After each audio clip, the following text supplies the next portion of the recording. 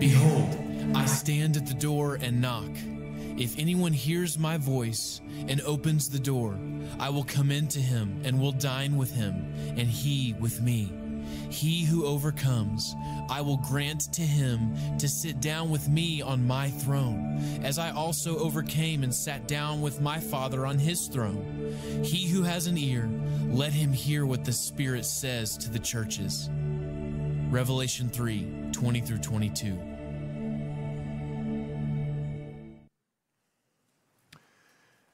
So when Tristy and I were dating and she was irresistibly falling in love with me, we were actually apart for a while. I was in College Station, she was in Colorado. She was working for Crew, and she was at a conference and then taking some courses. And so we were separated for quite a long period of time. And I know this is really going to be hard for you to imagine, but this is when cell phones just came out, right? So I had a cell phone.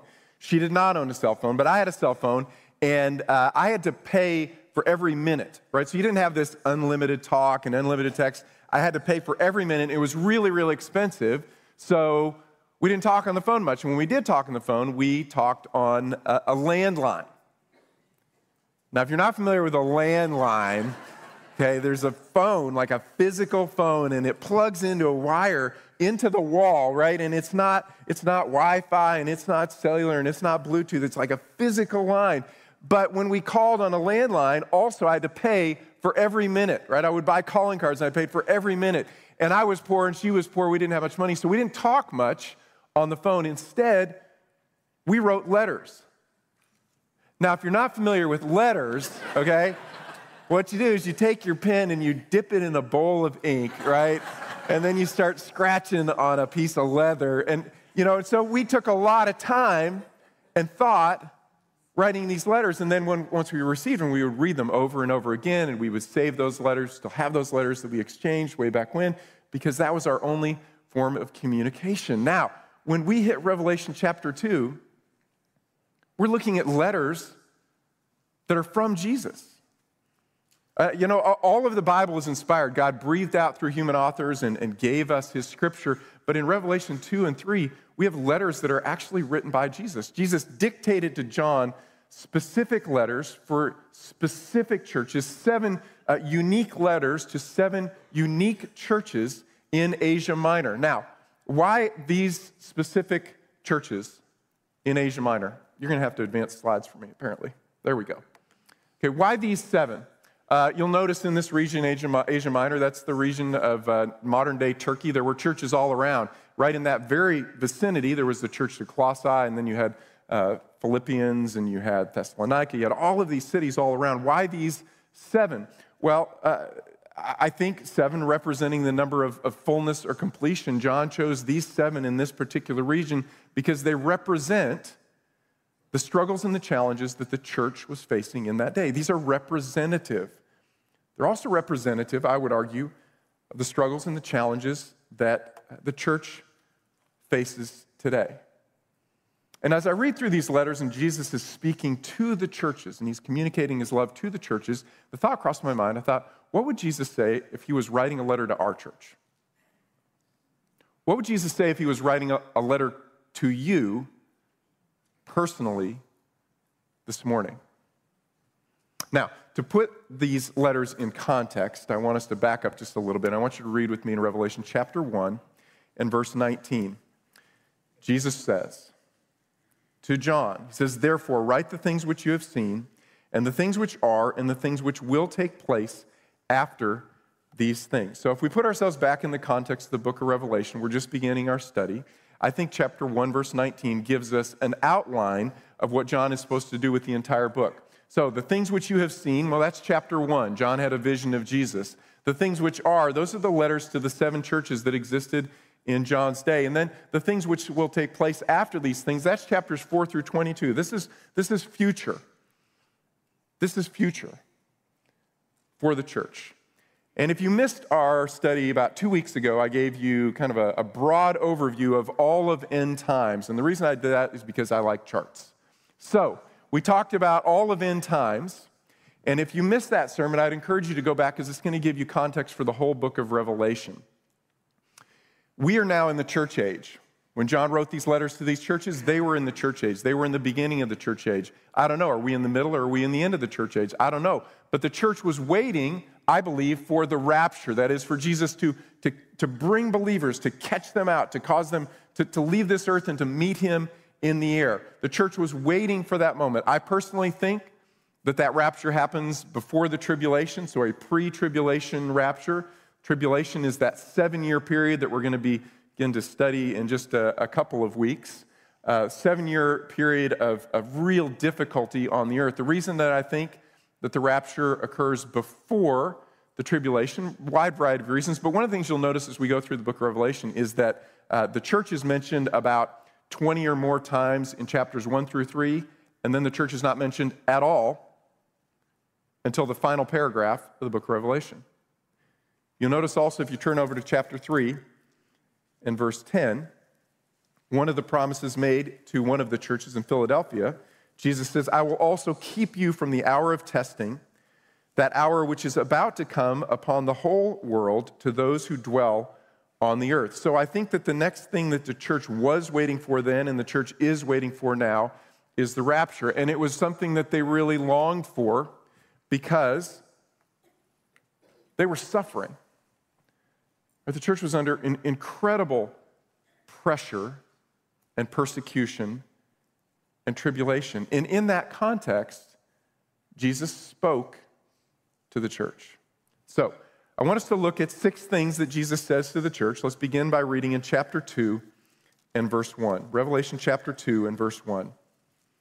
This is Jesus speaking. He says, to the angel of the church in Ephesus write, the one who holds the 7 stars in his right hand, the one who walks among the 7 golden lampstands, says this, I know your deeds and your toil and your perseverance and that you cannot tolerate evil men, and you put to test those who call themselves apostles and they are not, and you have found them to be false.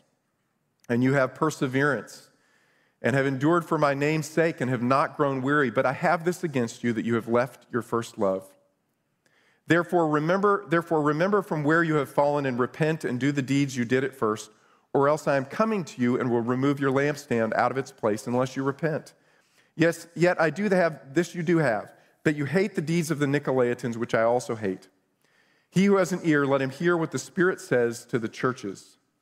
To him who overcomes, I will grant to eat of the tree of life, which is in the paradise of God. So one of the things you're going to notice as we read through these 7 letters, and we're going to try and survey all 7 this morning, is that there's a pattern.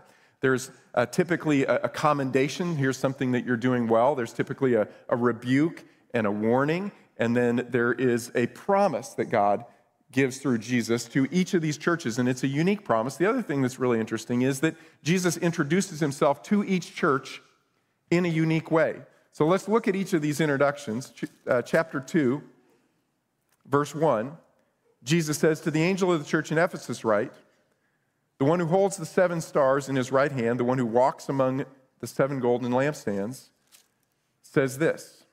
Verse 8, to the angel of the church of Smyrna write, the first and the last, who is dead and has come to life, says this. Verse 12, to the angel of the church in Pergamum write, the one who has the sharp 2-edged sword, says this. Verse 18, to the angel of the church of Thyatira write, the Son of God, who has eyes like a flame of fire and his feet are like burnished bronze, says this. Chapter 3, verse 1, to the angel in the church of Sardis write, he who has the 7 spirits of God and the 7 stars, says this. Verse 7, to the angel of the church in Philadelphia write, he who is holy, who is true, who has the key of David, who opens and no one shuts, who shuts and no one opens, says this. Verse 14, to the angel of the church in Laodicea write, the Amen, the faithful, true witness, the originator of creation, which God has given, says this. Now, what do you notice about each of those introductions? Well, it's language that's borrowed from John's description. So remember, in John chapter 1, John has this vision of the risen, glorified Jesus. It's such an overwhelming vision that he falls at Jesus' feet like a dead man. And as he's describing him, he uses exactly the same language. So Jesus borrows the language from John. So what Jesus is saying is, the resurrected, glorified Jesus that John saw, that's me. the one who's sovereign over all of the universe, who created all things, who will rule over all things, the King of kings and the Lord of lords. That's me. And where is Jesus? He says, I am walking amongst the lampstands. That is, I am present with the church. I am present with you. Remarkable as it may be, this morning, Jesus is present with us, and his intention is to speak a word that we would hear that would change our lives. Now, the church was really suffering in the first century. And I know there are some of you who are really suffering, and I want to ask you the question, when you're really struggling and suffering, what's your temptation? Temptation, I think, for me anyway, is I say to myself, hey, Jesus, I'm still here. Do you still see me? Are you still there? Have you abandoned me? Remember what David said in Psalm chapter 22 when he was struggling? It's the first verse. This is how he begins the psalm. He says, my God, have you forsaken me? Anyone else ever say that? What Jesus did, remember when Jesus was suffering on the cross? My God, have you forsaken me? God, have you abandoned me? Which is really interesting because one of the dominant themes throughout all of Scripture is that God is present with us and he never leaves us. But when we're struggling, we're suffering, we wonder, God, have you left us?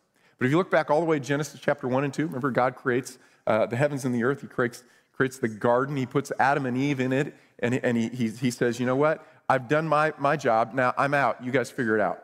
Right? Is that what Jesus said? God says? No, he says, let me walk with you in the cool of the day. Adam, let's take a walk. Eve, let's take a walk. Let's talk. Let's enjoy one another. Let me give you instructions for the day. I'm with you. I'm with you. In fact, there's that repeated refrain throughout the Scripture. I will be your God, and you will be my people, and I will dwell among you, and I will never leave you, and I will never forsake you. In fact, the book of Revelation, toward the end, wraps up like this. And I heard a loud voice from the throne saying, behold, the tabernacle of God is among men, and he will dwell among them, and they shall be his people, and God himself will be among them, and he will wipe away every tear from their eyes, and there will no longer be any death, there will no longer be any mourning or crying or pain. The first things have passed away. And so David, just one psalm later, he would say, the Lord is my shepherd. The Lord is walking with me. Even though I walk through the valley of the shadow of death, his rod and his staff, they come from me. That is, I know the Lord will not promise to rescue me out of every trouble and trial and tribulation, but I know that he'll walk with me and he won't abandon me. Ever. I heard it said one time, you're either entering into a trial, coming out of a trial, right? Or you're in a trial right now, right? And so I don't know where you are, whether you are about to enter in or you're exiting or you're right in the middle of it right now. But maybe the word that you need to hear from Jesus is, I'm the one who walks among the lampstands. I am with you, and I will never leave you or forsake you. Jesus says, I am with you. Jesus says, I see your faithfulness. Chapter 2, verse 2. I know your deeds and your toil and perseverance, and that you cannot tolerate evil men. You put to test those who call themselves apostles, and they are not. You have found them to be false. And you have perseverance, and you have endured for my name's sake, and you have not grown weary. I see you. I see your faithfulness. We all like to be seen, don't we? Or we want to be acknowledged. We want our labor and our effort and our endurance, we want it to be acknowledged. We want our contribution to be acknowledged. We want to be seen. Around our house, once in a while, I do things and I want to be seen, right? So once in a while, I clean the kitchen. And, I'm going to acknowledge, Tristy does it like 98% of the time, but the 2% when I clean the kitchen, kind of like, hey, babe. What do you think? I admit it. In my heart, I do. I just think, all right, And she is 100% within her rights to say, hey, that's awesome, but I do it 98% of the time, right? She could say that. It would be a completely valid response. I heard the clapping back there. That was not my wife. She's not here yet. But it could have been, and it would have been okay. But she doesn't. Instead, she goes, oh, man, thank you, hon. I so appreciate your contribution to, and I get a hug and everything. And I go, and honestly, that motivates me to do it 3% of the time, right? It motivates just to step up, right? We want to be acknowledged. And Jesus is saying, I see you, church. I see that it's a struggle, and I see that you are persevering because they were suffering. Right, again, context here is probably late first century, the reign of Domitian, and he persecuted the church. He persecuted his friends. He persecuted his family. He certainly persecuted Christians. They would have waves of persecution where they would lose their property or they would lose their freedom and be in prison. Some of them would even lose their lives. They struggled, and the early Jewish Christians suffered persecution from Jews who were not following Jesus. They lost friendship, and they lost family. They lost inheritance. They lost the protection. Judaism did not have to do emperor worship. But when Jewish followers of Jesus were thrown out of the synagogue, they were once again not under protection. They were persecuted. These people were suffering. They were suffering. And I think it's important for us, church, once in a while to acknowledge the fact that the long history of the church is a history of being a minority and suffering, right? Being a small minority in a culture that doesn't see things like we do and is actually hostile to the name of Jesus. That's the history of the church. So what believers in America have maybe enjoyed over the last 100, 200 years is really kind of an aberration for what the church has experienced most of its life. And I realize now, I think that persecution is beginning to increase in subtle ways, but more overt ways for the church. And I would say, church, I think it's a really important time for us to just get ready. Get ready. I think we should also acknowledge that what we may suffer here is kind of junior varsity compared to what other believers in the world suffer, right? So I was just reading an article this week that Afghanistan is the most dangerous place in the world to be a follower of Jesus. Again, loss of property, loss of job, loss of freedom, loss of life. Myanmar, North Korea, there are places, Saudi Arabia, all around the world where believers are suffering far more than we are. But I think it's going to increase for us. I think that that's the general tenor of what's happened to the church. And I think it's important for us once in a while to just have a moment and we say, you know what, no matter what persecution that I may face now or in the future, I will remain loyal to Jesus. You can take my property, you can take my job, you can take my freedom, you can take my life, but I choose Jesus. And Jesus says, I see you, right? I acknowledge your faithfulness. Third, Jesus says to the church who's struggling, do not compromise with sin. Don't compromise with sin. Confront sin. Deal with sin in your life. When Tristan and I were doing college ministry and we'd have students come in and they needed to have a confrontation with a roommate or a friend, we'd say, you know what you need to do is you need to use the rebuke sandwich. Are you guys familiar with the rebuke sandwich, right? You got a piece of bread, some meat, and another piece of bread. And each piece of bread, that's an affirmation. That's an encouragement.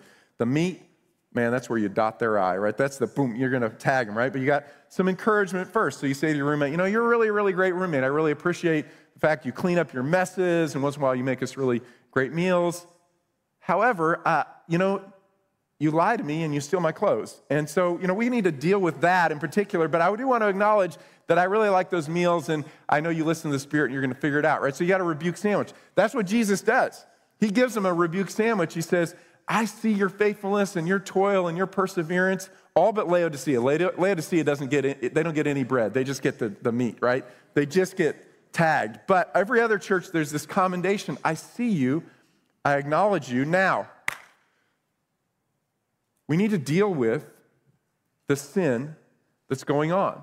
And there are 3 areas of compromise that the church was confronting in the first century: idolatry, immorality, and indifference. Turn with me to chapter 2, verse 14.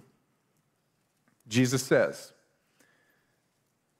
but I have a few things against you. Because there are some who hold to the teaching of Balaam, who kept teaching Balak to put a stumbling block before the sons of Israel to eat things sacrificed to idols and to commit acts of immorality. So you also have some who are in the same way holding to the teaching of the Nicolaitans. So we've got a couple of references here that I think it's worth taking a moment to unpack. Balaam. Who's Balaam? Well, Balaam was an Old Testament pagan prophet, and you recall he didn't tell the children of Israel to stop worshiping Yahweh. He said, but you also should include the worship of Baal. Did you catch that? He's not saying, don't worship Yahweh, but just realize he's one among many. You should also worship Baal. And he pulled the children of Israel into spiritual compromise or into idolatry. Now, what may be happening in this day is in a lot of these cities here in Asia Minor, there were trade guilds.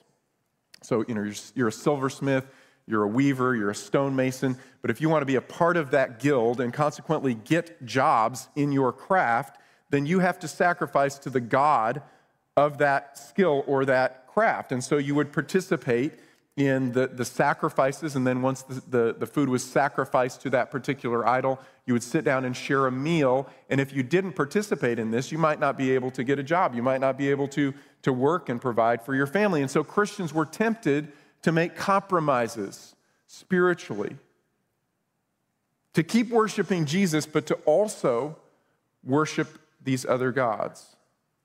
Now, it's hard for us when we think about idolatry in our day because we go, that just doesn't make sense because we don't make sacrifices to idols and we don't even have little idols and we can't conceptualize this really. But remember, idols are fundamentally an issue of the heart. The physical idol is it's a manifestation or a representation physically of something that's broken in our heart. So Ezekiel will talk about the idols of our heart, that is, the things that we begin to love alongside of, or maybe more than, we love Jesus.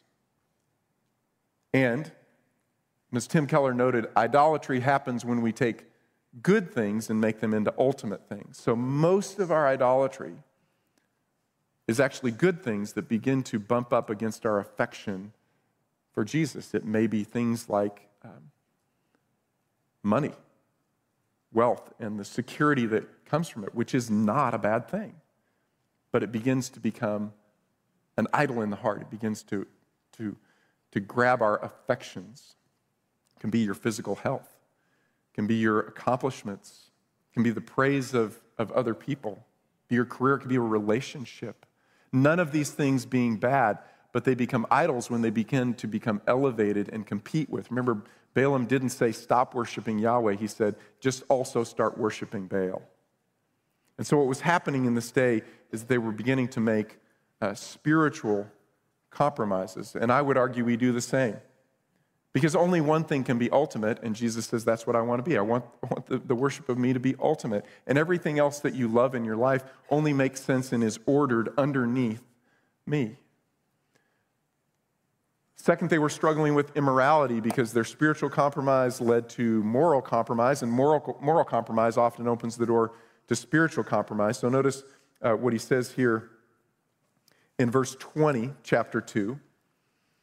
It says, but I have this against you, that you tolerate the woman Jezebel, who calls herself a prophetess, and she teaches and leads my bondservants astray, so that they commit acts of immorality and eat things sacrificed to idols. Now, Jezebel apparently was a real person. That probably wasn't her actual name because no one ever names their daughter Jezebel, right? I mean, if you're even thinking about it, don't.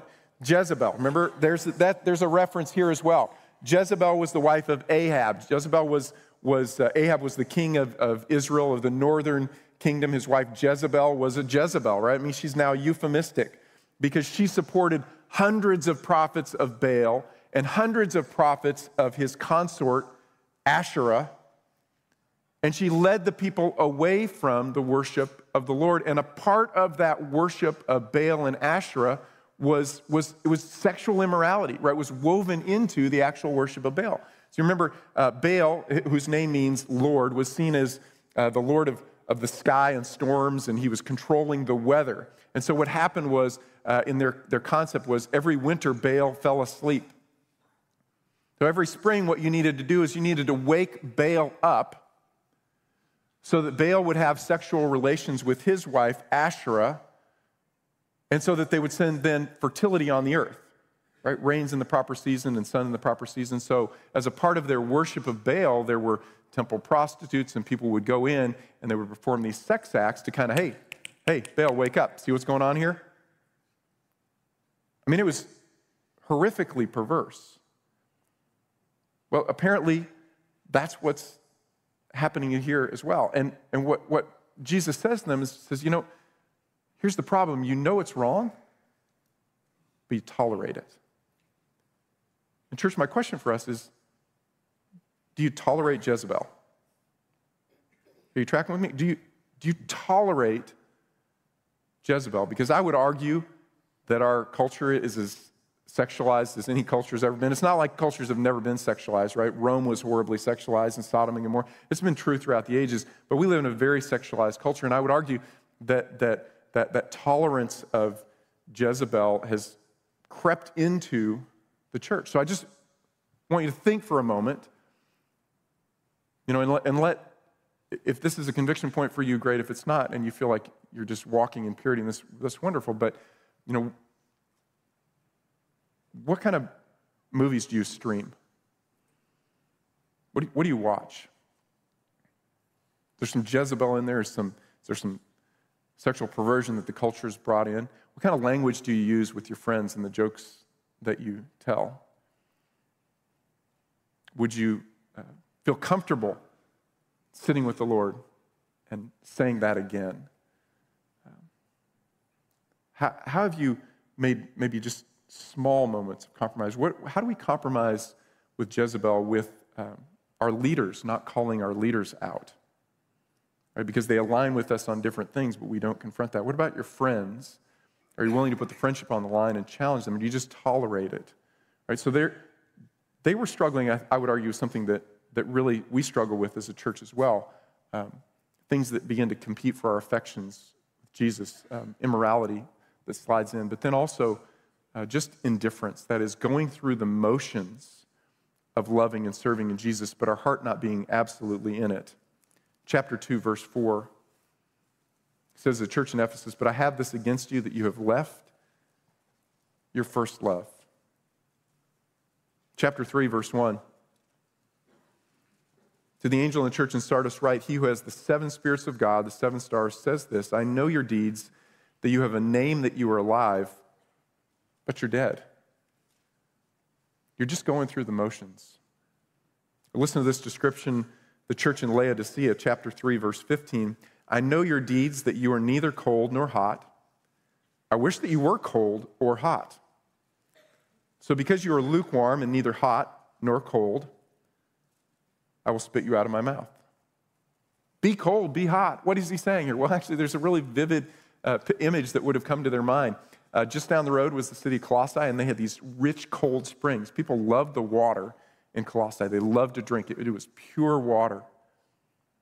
And then down the road the other direction was the city of Hierapolis, and they were famous for their hot springs, and people from all over the region would come so that they could bathe in the hot springs of Hierapolis. On the other hand, at Laodicea, there was a spring that was several miles distant from the city, and the Romans had built an aqueduct that would flow the water to the city, but it was really clogged with minerals. So by the time that the water got from the spring to the city of Laodicea, there were all kinds of minerals that clogged their pipes, and it was completely lukewarm. And it was like, drinking when you're out at camp and you drink your coffee, but it's made with water that smells like eggs, right? I mean, it was just gross, right? Which, I mean, it was really a good metaphor here, because coffee is one of the elixirs that Jesus has given us, and it's really good if it's really hot, and it's really good if it's really cold, and it's really bad if it's been sitting in a pot and it's lukewarm. It's no good, right? What is he saying here? He's saying, you're not all in. Because you've been making these compromises. And the reason I stopped for a moment just to belabor this is that I want you to see that each of these 7 churches that was picked was under attack from the adversary. And church, we will be under attack from the adversary. And the adversary doesn't care if he pulls you out of the game with Jesus through casual indifference, through being half-hearted in your spiritual life, through open immorality and rejection of him. He doesn't care if it's open or it's passive. He just wants to take you out of the game. So notice what he says here, verse 16, the church in Laodicea, or 18 rather. It says, I advise you to buy from me, verse 17 is where I want to start, because you say, I am rich and have become wealthy and have need of nothing, and you do not know that you are wretched and miserable and poor and blind and naked. I advise you to buy from me gold refined by fire, so that you may become rich, and white garments so that you may clothe yourself, and that the shame of your nakedness will not be revealed, and eye salve to anoint your eyes so that you may see. He says, church, I want you to be all in. Okay? All in. Don't compromise with sin. Jesus says, I am committed to your good. Keep reading verse 19. Jesus says, those whom I love, I reprove and discipline. Therefore, be zealous and repent. Those whom I love, I actually discipline. Now, I'm going to show you a couple of images, and I want you to just think for a moment, what immediately comes to your heart and mind when you see these images? If you're like me, I go, ooh. That tells me I should go down that cliff, right? I mean, I want to acknowledge Romans 7 is very much alive in me, right? I mean, I see a door that says, no admittance, like this is staff only. I go, okay, there must be something really, really good behind that door. And I see a sign like this, I go, oh, that looks like something to be really, really cool and fun to climb down. And, that guy falling on his head, that doesn't warn me off at all. Now, you may not be like me. You may go, oh, gosh, step back. I don't know. Maybe I'm only Romans 7 one here, but that's what I feel. Now, how about this sign? Yeah, that one made me back up, right? That's in the Golan Heights on the border between Israel and Syria. And when I saw that sign, I didn't actually even get any closer, right? I mean, if I can read that one from a distance, and I go, oh, now that's serious. You could lose your life. You could be maimed. I didn't want to step over. I didn't want to get close. What Jesus does for the church when he warns us against sin is not to make our lives miserable, not so that you'll miss out on something good. It's to protect you because sin is always destructive, right? I love the metaphor in Proverbs chapter 8 where wisdom is pictured as this beautiful woman who's alongside the Lord in creation. And she says, I was there when he made the stars. I was there when he made the sea. I was there when he made the creatures in the deep. I was alongside him like a master workman. And the image is this, that when God was weaving the universe together, the threads that he chose were wisdom. In other words, this is the way life works. It works God's way. It works in righteousness, and it doesn't work in sin. And so what does God do? God warns us. God reproves us. God disciplines us. Why? So that he can make our lives rich and full and satisfying and good because he wants the best for us. He is for our good. He's not against us. So in Hebrews chapter 12, the writer says this, all discipline or training for the moment seems not to be joyful but sorrowful. Yet to those who have been trained by it, afterwards it yields the peaceful fruit of righteousness, right? None of us said to our parents when they're disciplining us, thank you. We never said it. But then afterwards when we realize, gosh, that helped move me to maturity so that my life could be full and rich, we realized, no, there was something beautiful that was a gift from my parents that their training, their discipline brought into my life. And the writer says, earthly parents, they discipline us for a short time as seemed best to them, but he disciplines us for our good. He knows what we need. Well, Jesus says, I see you, I see your faithfulness, I see the sin in your life. I'm going to confront it, I'm going to challenge it, I'm going to warn you. Why? Because sin is destructive. And I want what's best for you. Jesus says, renew your devotion, therefore, to me. Chapter 2, verse 4. But I have this against you that you have left your first love. Therefore, remember from where you have fallen and repent and do the deeds you did at first, or else I am coming to you and will remove your lampstand out of its place unless you repent. Chapter 3, verse 2. Wake up. Strengthen the things which remain, which were about to die, for I have not found your deeds completed in the sight of my God. So remember what you have received and heard, and keep it and repent. Therefore, if you do not wake up, I will come like a thief, and you will not know at what hour I will come. Wake up, right? Wake up. When Jesus was praying in the Garden of Gethsemane, he pulled his 3 disciples aside and he said, not only I want you to pray, I want you to stay awake, because you won't pray if you don't stay awake. So he says, watch and pray. Watch and pray. Literally, same word he uses here. Stay alert. Pay attention. The adversary wants to destroy your life. He wants to take you out of the game. He wants to raise up affections that compete with me. So I want you to pay attention to this. Listen and repent. That is literally in Greek, change your mind about what you think brings life, and consequently change your behavior. Let it all be aligned with your love for me. And notice how he ends every single letter to each church. Chapter 3, verse 6. He who has an ear to hear, let him hear what the Spirit says to the churches. Chapter 3, verse 13. He who has an ear, let him hear what the Spirit says to the churches. Chapter 3, verse 22. He who has an ear, let him hear what the Spirit says to the churches. That is, the message wasn't just for that particular church. It was for all of the churches. And he says, wake up, pay attention, repent. Don't miss out. Hey, don't miss out. Then finally, Jesus says, remember my promises. Hey, remember my promises. Jesus gives them a motivation for all of this. It's really, really good parenting.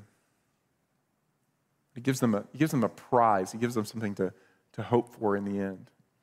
I will confess to you, as my kids have gotten older, I reflect on my parenting, and I look back and I say, I didn't stink. I didn't stink.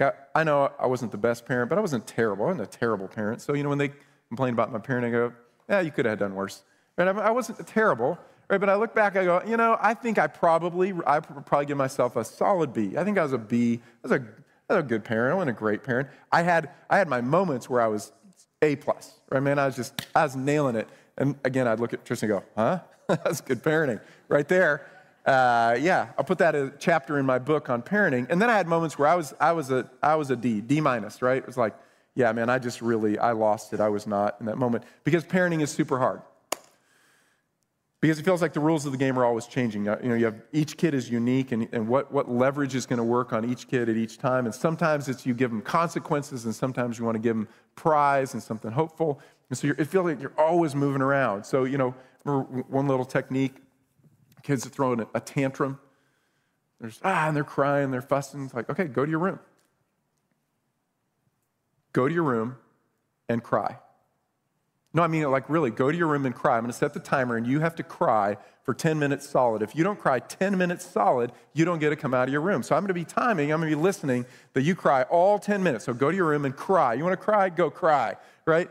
And I don't know, you might say, well, that's a D moment. I'd say that was an A+ moment, right? Go to your room and just cry, because you know what? Crying for 10 minutes is hard, right? By the end, they're exhausted, and they crawl out and go, I'm sorry for crying. They're just totally worn out, right?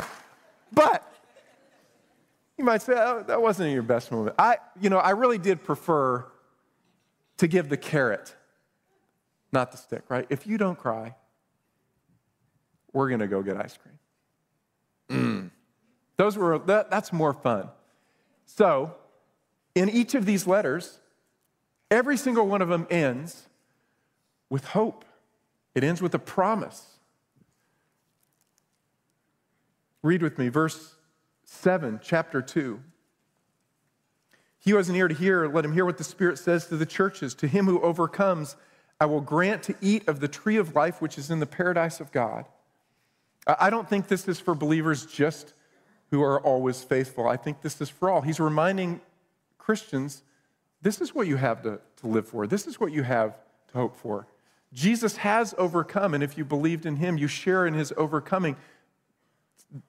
What I have to offer you is far better than what the world has to offer you. Verse 11, he who has an ear, let him hear what the Spirit says to the churches. He who overcomes will by no means be hurt by the second death, right?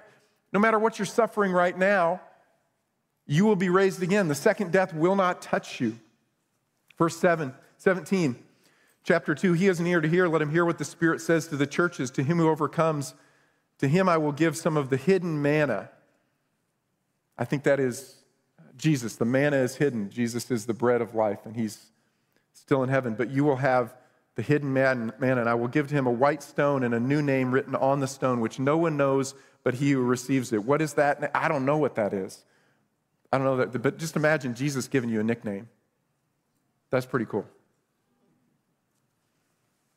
Verse 26, chapter 2.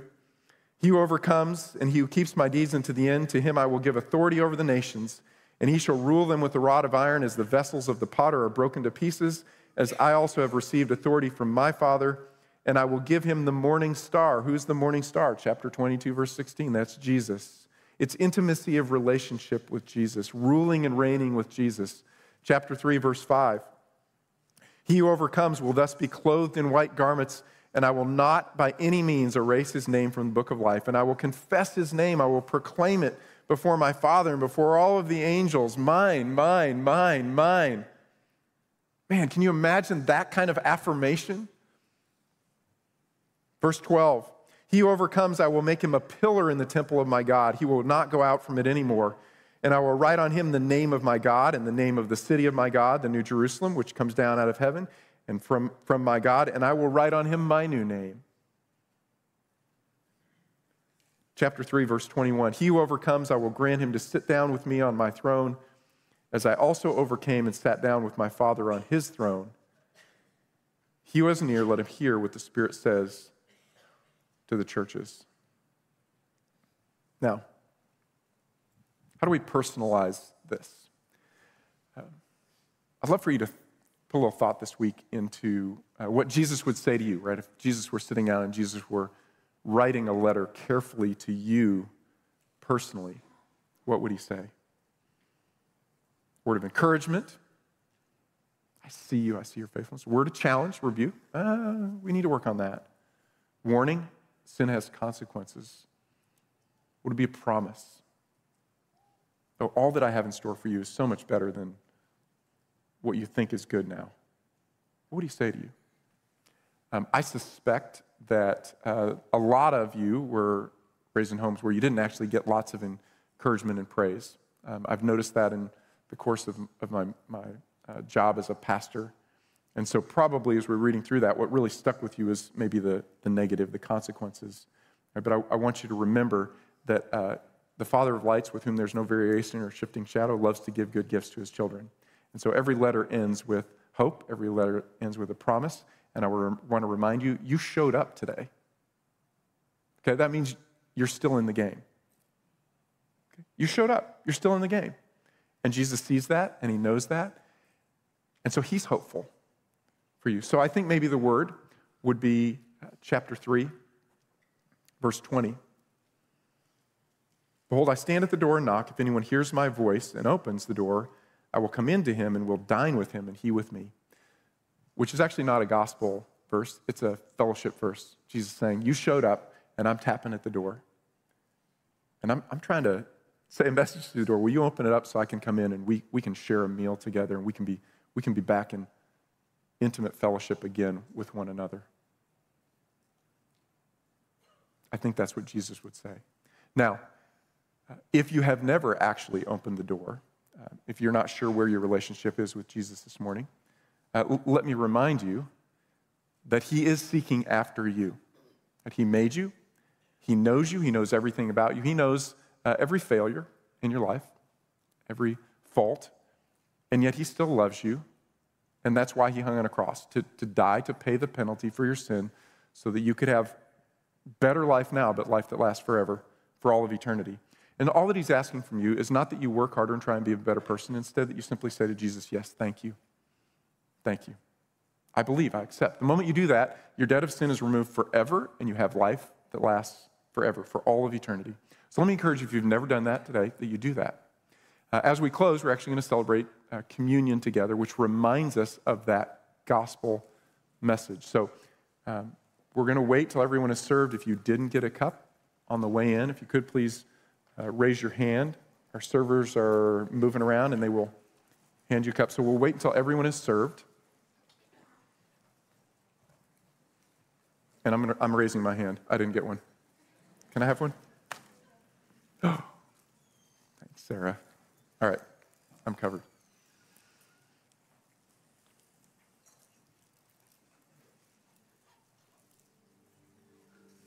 I see one right back here, middle-ish.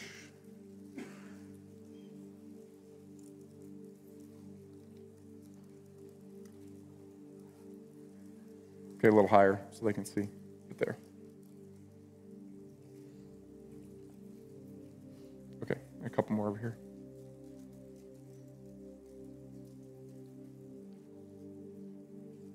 Okay, Terry down here. Okay, why don't you just take a minute to peel things back.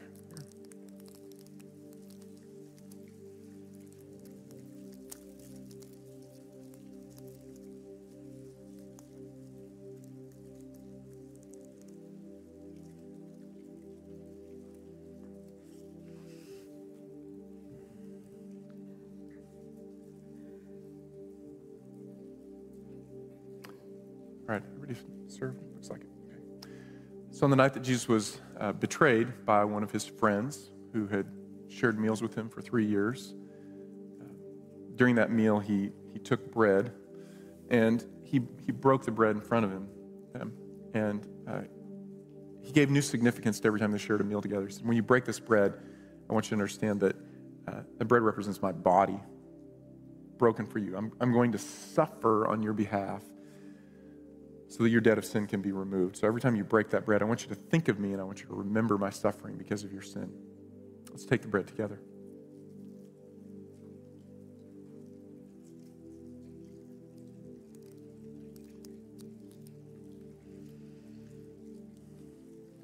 And then Jesus took a cup, final cup of their meal, and he said, this cup is the new covenant in my blood. New covenant being the covenant that would remove your debt of sins completely. So I will not just suffer physically, but I'll suffer even to the point of death so that your debt of sin can be removed. And every time you take that cup, I want you to think of that and remember me and be grateful. Let's take the cup together.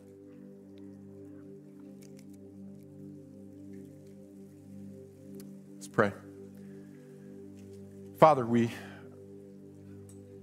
thank you for Jesus. We thank you that Jesus speaks. We thank you that Jesus is present with us. We thank you that Jesus not only removed our debt of sin, but he continues to guide us, direct us, protect us from sin. I pray, Father, that this week in particular, our hearts will be open, very open to whatever word it is that Jesus wants to speak to us. And I pray that we would courageously say yes. I pray that we would turn away from idolatry and immorality and indifference and all the sin that is maybe creeping into our lives and causing us to compromise instead of putting Jesus first and foremost and exclusive and making him the great love of our lives. Father, I pray that this week would be a week in which our lives are rearranged and reordered around Jesus. It's in his name we pray. Amen.